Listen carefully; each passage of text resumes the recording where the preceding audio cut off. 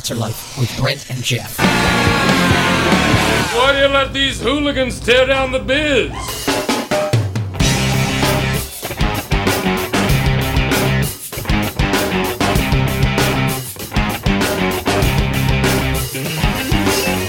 Good evening and welcome to the AltarLife. I'm Geoff. And I'm Brent.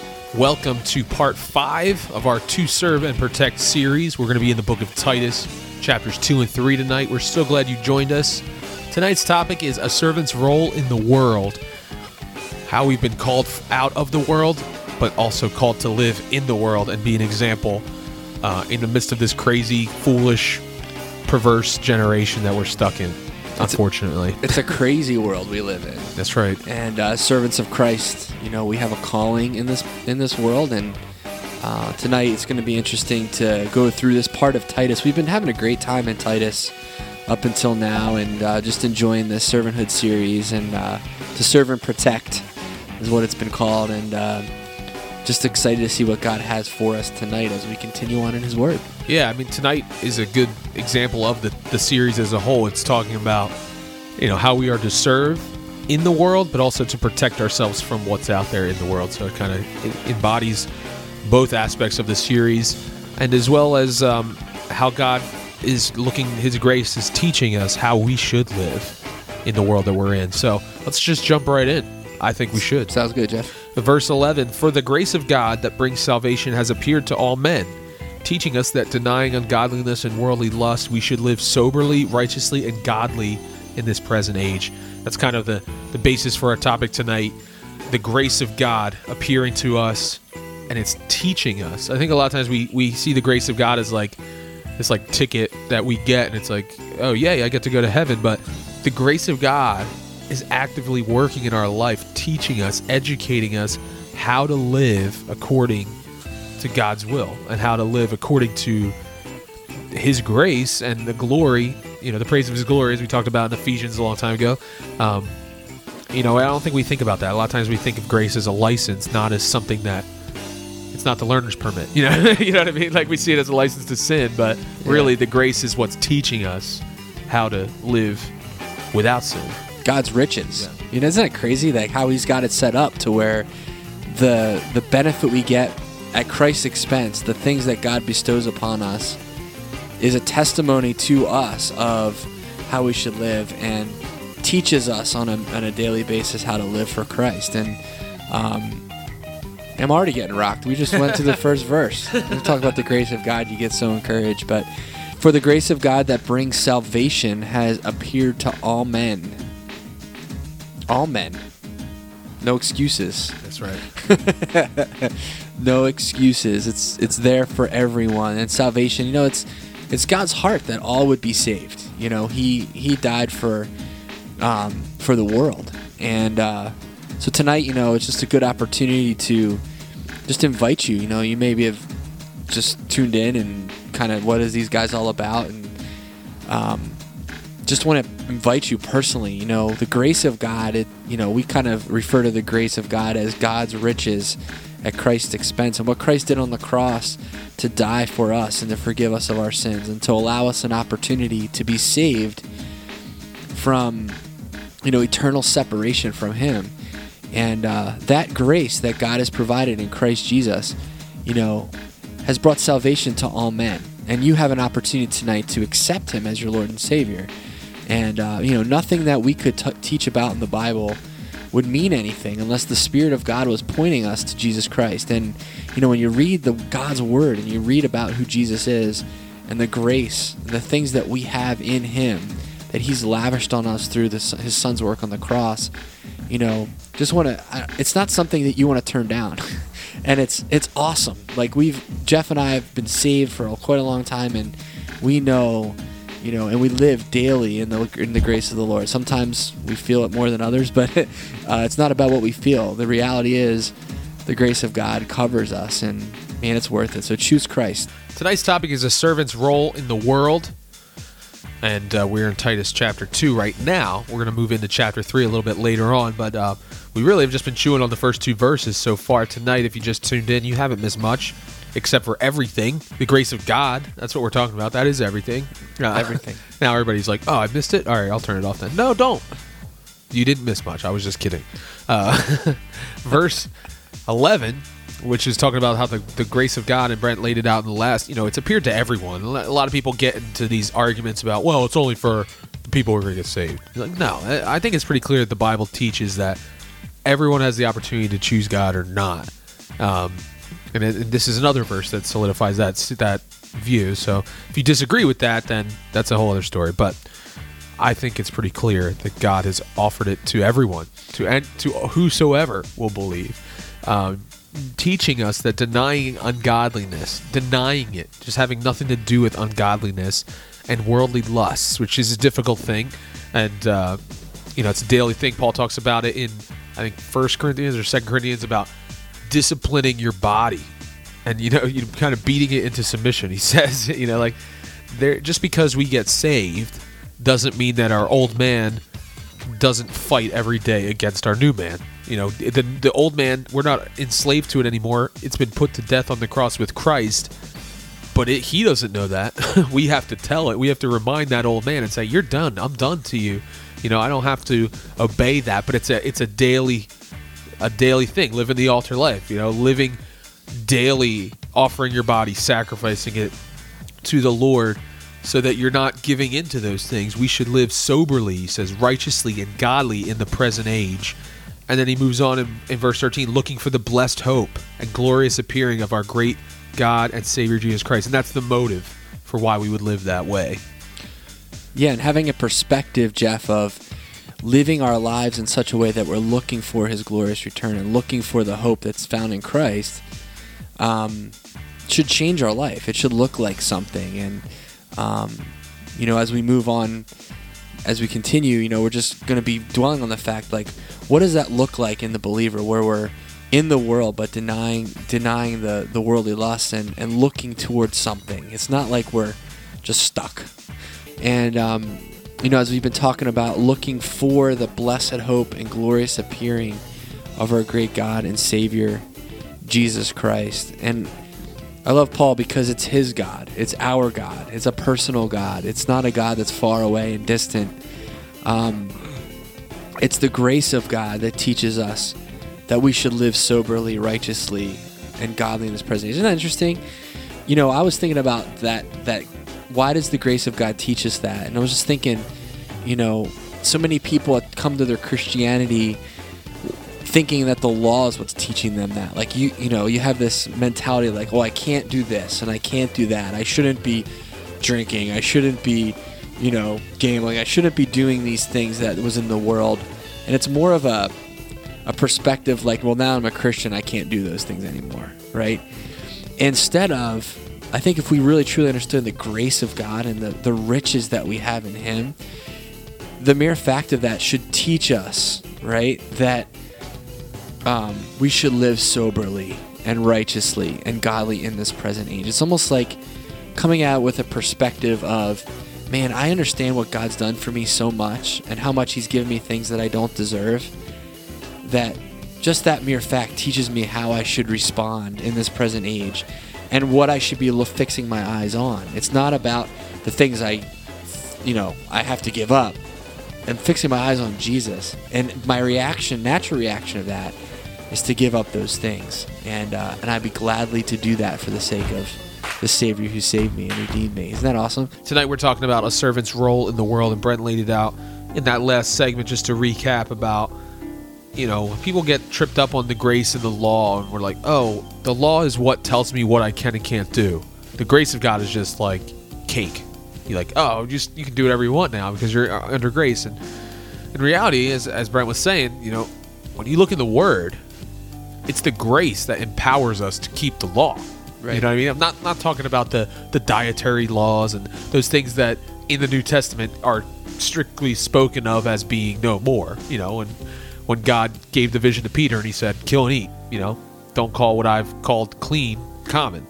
There are some things that are abolished in that way, but Jesus said he came to fulfill the law. The Ten Commandments, those things are still important. Just because you're under grace doesn't mean you get away with not keeping the Ten Commandments anymore. You know what I mean? Like, people are very quick to live loosely, I guess. And I think it's why he's calling this, saying, the grace of God is what teaches us to live soberly and righteously and godly. It's not the law. The law doesn't teach us that. It just, it's the difference between like application and just education, I guess.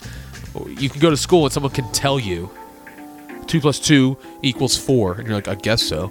But when you actually understand, like if you take two things and add two things to it, there's 4 now. So it's a logic. You know what I mean? Like when I learn, I have to know the rationale behind something, and I feel like the grace gives you the rationale for keeping the law. Does that make sense? I don't know if it makes sense, but like I feel like the law is just, here's what you can and cannot do. Grace says, here's why, because look at all this other stuff that you can do, and that's what he's going to continue to talk about as we move on. But I'll let you interject something there. No, and just to add to that, because he goes on, he says, looking for the blessed hope and glorious appearing of our great God and Savior Jesus Christ. If you're always worried about not doing the things you weren't supposed to do, you wouldn't be as excited about seeing Jesus, because what if Jesus was the kind of guy that said, why are you doing that? Yeah. But because of grace, and because we love him, and because we don't want to do those things anymore, we're so excited for his return. And I love Paul, how he just calls it as he sees the great God and Savior, Lord Jesus Christ, who gave himself for us that he might redeem us from every lawless deed and purify for himself his own special people, zealous for good works. That's it. That's what we're talking about tonight. We're talking about, the cleanliness of living in this present age unspotted and undefiled by pursuing the world. And we all know our current state is, without Christ, is darkness and perversion, and our hearts are capable of so many wicked things. And it's the grace of God that pulls us out of that. And when we look at our Savior Jesus Christ, and that he gave himself for us on the cross, and the weight of what that meant, how did that impact humanity? How the weight that has, if Christ didn't go to the cross and he didn't die and be raised again, we would still be stuck in death. We would still be, without hope, without a glorious Savior and the grace that comes with trusting in him. And I think we can't say enough about the weight of what that really meant. And and if you don't know what that means tonight, that's step one. Grace comes after that. You're unbelievable. The AltarLife. This is unbelievable. I cannot believe this. This is unbelievable. This is unbelievable. All right, that was Who We Are by Red, and Who We Are is Brent Geoff of the AltarLife with Brent Geoff. That's right. And it's time for our Unbelievable segment tonight. We're so glad you tuned in. Even if you just tuned in for this segment, we appreciate it. We hope that you stay around for hour 2, but you're your own person. You're going to do what you want. But Brent just threw something out there that we just are going to wing. We're going to wing it. The topic of tonight's Unbelievable is silly places to be if the rapture were to occur at that moment. The first one that comes to mind for me is like standing in line for like One Direction tickets. The rapture. I was like, really? You like One Direction that much, Jeff? No. I was getting it from my little sister or something. Right. Yeah. I don't know. I think silly places. I don't think that I'd really be happy with if I was in bed. I don't know why. I just I don't want. I just don't want to be woken up. I think I'd like to be alive when it happens. Like not alive, awake. Like dead. I would like to be awake. Yeah. You're just like sleeping, and all of a sudden, there you are. You're like, I missed it. I didn't get to see all the cool stuff. I was sleeping. I imagine if we get called up, do you just like? Is it like in the cartoons where like the blanket pulls off and then you just like start floating out of your bed, Jack and the Beanstalk style? No, I'm just kidding. I don't want to be blasphemous here. No, but the worst would be if you're sleeping and you shouldn't be, like in church. The rapture happens, yeah, right. and the sermon is about the rapture, right. And you're sleeping through it, and it's like be sober, be ready. Vigilant. You're like. I mean, there's a lot of places you could really not want to be. We're not going to get into that, but because that would be depressing to think about. But think about the goofy places that you could be.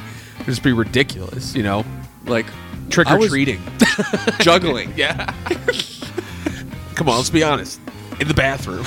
You're like, Lord, just give me a moment here. That would be ridiculous. Awkward. Well, yeah, I don't know. If Left Behind is any indication of how end times events are going to happen, then which we our know clothes it probably would be is, our clothes would be left there around the toilet. That'd be kind of a weird thing to say. But there'll be people in all different places. It'll be crazy. It's gonna be crazy. I always think about if the pilot was a Christian, it's like, and all of a sudden he's gone. Like tragic stuff like that, which isn't really silly. But yeah, well, I've heard. About I don't know if this is true. I have to do some research on this, so don't quote me on this. But I've heard that they actually try to have, if the pilot's an outspoken believer, they try to have a pilot that's not a believer in the cockpit too, which is weird. I'm like, why would they give any credence to that viewpoint or anything? But that may be completely unfounded, and you can call me out on it on the carpet. But anyway, we're going to pause for our station identification. You're listening to the AltarLife with Brent and Geoff. All right, that song was Hope That Saves the World by Petra. No, by the lead singer of Petra, John Shalit. And that is classic rock, but just came out this year. Or last year, 2012. Yeah, I'm not used to 2013 yet. I should be, because it's almost over, but it's still in the category of Petra. It's all good. Face it. But it's got that current rock sound, so it's okay, even if the guy's like 60 years old. But Hope That Saves the World, that's what we're talking about tonight, right? Looking for the blessed hope and glorious appearing of our great God and Savior Jesus Christ. Ah, good connection. That brings salvation, the grace of God. Yeah, see? Petra. There's a method to the madness. That's right. Even if that madness is Petra-laden. Love it. Even when Petra's not on the AltarLife, they're in there. They're in there. Brent had been talking about in hour one, hopefully you were listening in. We had kind of talked about the difference between the law and grace, and how the grace actually teaches us how to keep what God wants. It gives us the power. God's grace does. It's, instead of just having a bunch of rules that we need to try to follow, it actually makes us want to follow them. He had likened it to Sunday school and stuff, when you're like a Christian, and it's like, I want to kind of do all that stuff that they tell me not to do, just in spite, of that, because I want to experience it. But then when you have really experienced true grace, you're like, I don't even want that stuff, Yeah. And it's cool because he says in verse 14, I believe, that, our hope is our great God and Savior Jesus Christ, who gave himself for us that he might redeem us from every lawless deed. I know a lot of people think that when you become a Christian, and Brent said this earlier, that you have to give up stuff. But from God's perspective, he's actually buying us off the slave market of all those things. The things that we are in bondage to. We're like, I have to give up all that fun stuff to be a Christian. It's like, no, that's the stuff that you're enslaved to. And from God's point of view, he's buying you out of that slave market, which is, if you look at it that way, that's so amazing. And it says, and purify for himself his own special people. God's doing it. It's not because you're great, because you deserve it. He's doing it because he thinks you're special, even if you have nothing special to demonstrate. And then zealous for good works. You're like, wait a minute, I thought it wasn't works-based. Well, that's not what it's saying. I'm not talking about salvation, but it's talking about the purpose of salvation is so that God can purify us and make us zealous for good works. Zealous. That's a good word. That is a great word. But I think of precious, and I think of he sees that defiled, in the world, stuck in your sin, creature evil. He sees that, and he knows that, and he calls us out of that, like you said, Geoff, because of he sees us as precious. And then as he shines us up and cleans us off and purifies us through the blood of his son, we get so excited about who he is that our works are zealous toward him. Man, that should be all of our prayer tonight as we think about these things. Lord, do the work, finish the work you started. We've been talking about the process of being saved. He's talking about, the Savior, our Savior, who gave himself for us to redeem us, purifies us, and we just respond with being zealous for good works. And he goes on and he says, speak these things, exhort and rebuke with all authority, let no one despise you. When I think about that, speak these things. May these things be on your lips. and encourage and exhort and rebuke with all authority. Let this be the guide, the measuring stick for what's truth and not what's not truth. And Jeff, I almost get the vibe that Paul's saying, let this be the standard. Not the standard of the law, not all the extra stuff people like to mix in with our faith. You have to do this and that and check the box here and go to church this many times and put this much in the offering plate and give up this stuff for Lent. Whatever it is, that's all nice and good, but it's Jesus and it's what He's done for you on the cross, and it's the reaction that your heart has toward the grace of God is the standard. And so speak those things, encourage the brethren in these things, and these are the basis for rebuking with the authority that Jesus brings. And Paul transitions here in Titus. He's talking about what God's grace has done for us, and now, how do we then live? How does that demonstrate itself in the world? Because we know that if God didn't mean for us to be here for a purpose, then He would have just taken us to heaven when we got saved. How do we live in the world that we're in that is constantly bombarding us with lust and greed and pride and everything under the sun, tempting us with those things? How are we supposed to live as Christians when God says abstain from those things? But then also to be able to speak with authority, like Brent was saying, from God's word when people don't give a hoot about how we live. And the importance of living our lives in a certain way. And that, we've talked about this before, but Christians they cause so much detriment to the name of God because they don't live what they speak. And people see that. They see how you're living. And it's important to actually honor the things that God has placed in your life and to obey the word of God and to be zealous for good works, not because we want to just be a bunch of people that do good deeds for the sake of doing them, but there's a purpose behind them, and it's to give glory to God for the grace that He's bestowed on us and redeemed us out of the lawlessness and the end of death that we were all heading towards. And he moves on, as Brent said, let no one despise you. And then he moves into chapter 3. Remember, there's no chapter breaks. Remind them to be subject to rulers and authorities, to obey, to be ready for every good work. We have a responsibility to not make waves in the positive sense, not that we go status quo all the time, but it's important for us to, live peaceably. And he's going to say that, but, it's important for us to live the way Jesus did. Jesus turned over the tables when it was necessary, but He also lived among a bunch of sinful people, was not impacted by them, but instead impacted them for the kingdom. And that's what we're supposed to do. To continue on where Jeff was left off, he says remind them to be subject to. It's like we need reminders. And I was just sitting here thinking, I need to be reminded of this. To be subject to rulers and authority, to obey and to be ready for every good work, to speak evil of no one, and to be peaceable, gentle, showing all humility to all men. And it's interesting because, it's easy to look at the world when you're in a position of being forgiven and, to see the error in the ways of the world. And it's easy to slip into a frontward slide of, pointing out the world's failure and be like, they're just in there in the world and I don't have to listen to that, and just kind of have an attitude of superiority as if you weren't like them already and God did all this amazing stuff for you, like as if you had anything to contribute to your holiness, because you just went through and talked about how it had nothing to do with us. It was the grace of God. It was the role of God giving Himself for us and redeeming us and purifying us and creating an attitude of wanting to serve Him. That was all out of His initiative. We had nothing to bring to the table except for a dirty, crummy heart, that wants to just do bad things. And now He's saying your reaction to those that are still there, your authority and everyone around, is humility. Is realizing that you're just like them, but you got Jesus. And, that's just a challenge. I mean, I do need to be reminded of that because, in the world, you can get beat up by the world. And, it's a good reminder for us to live in humility. Next time we have Jesus to the World, this beautiful republic. That was We Shine by Stellar Cart, and we left off in verse 2, which is where we're ending tonight.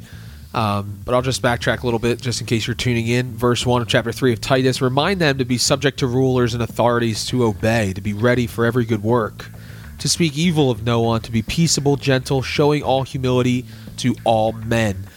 And this is convicting because it's really in vogue right now for Christians, especially Christian Americans, I guess, to, I like that he says, speak these things, the things that we just talked about. And then he says, don't speak evil of anybody.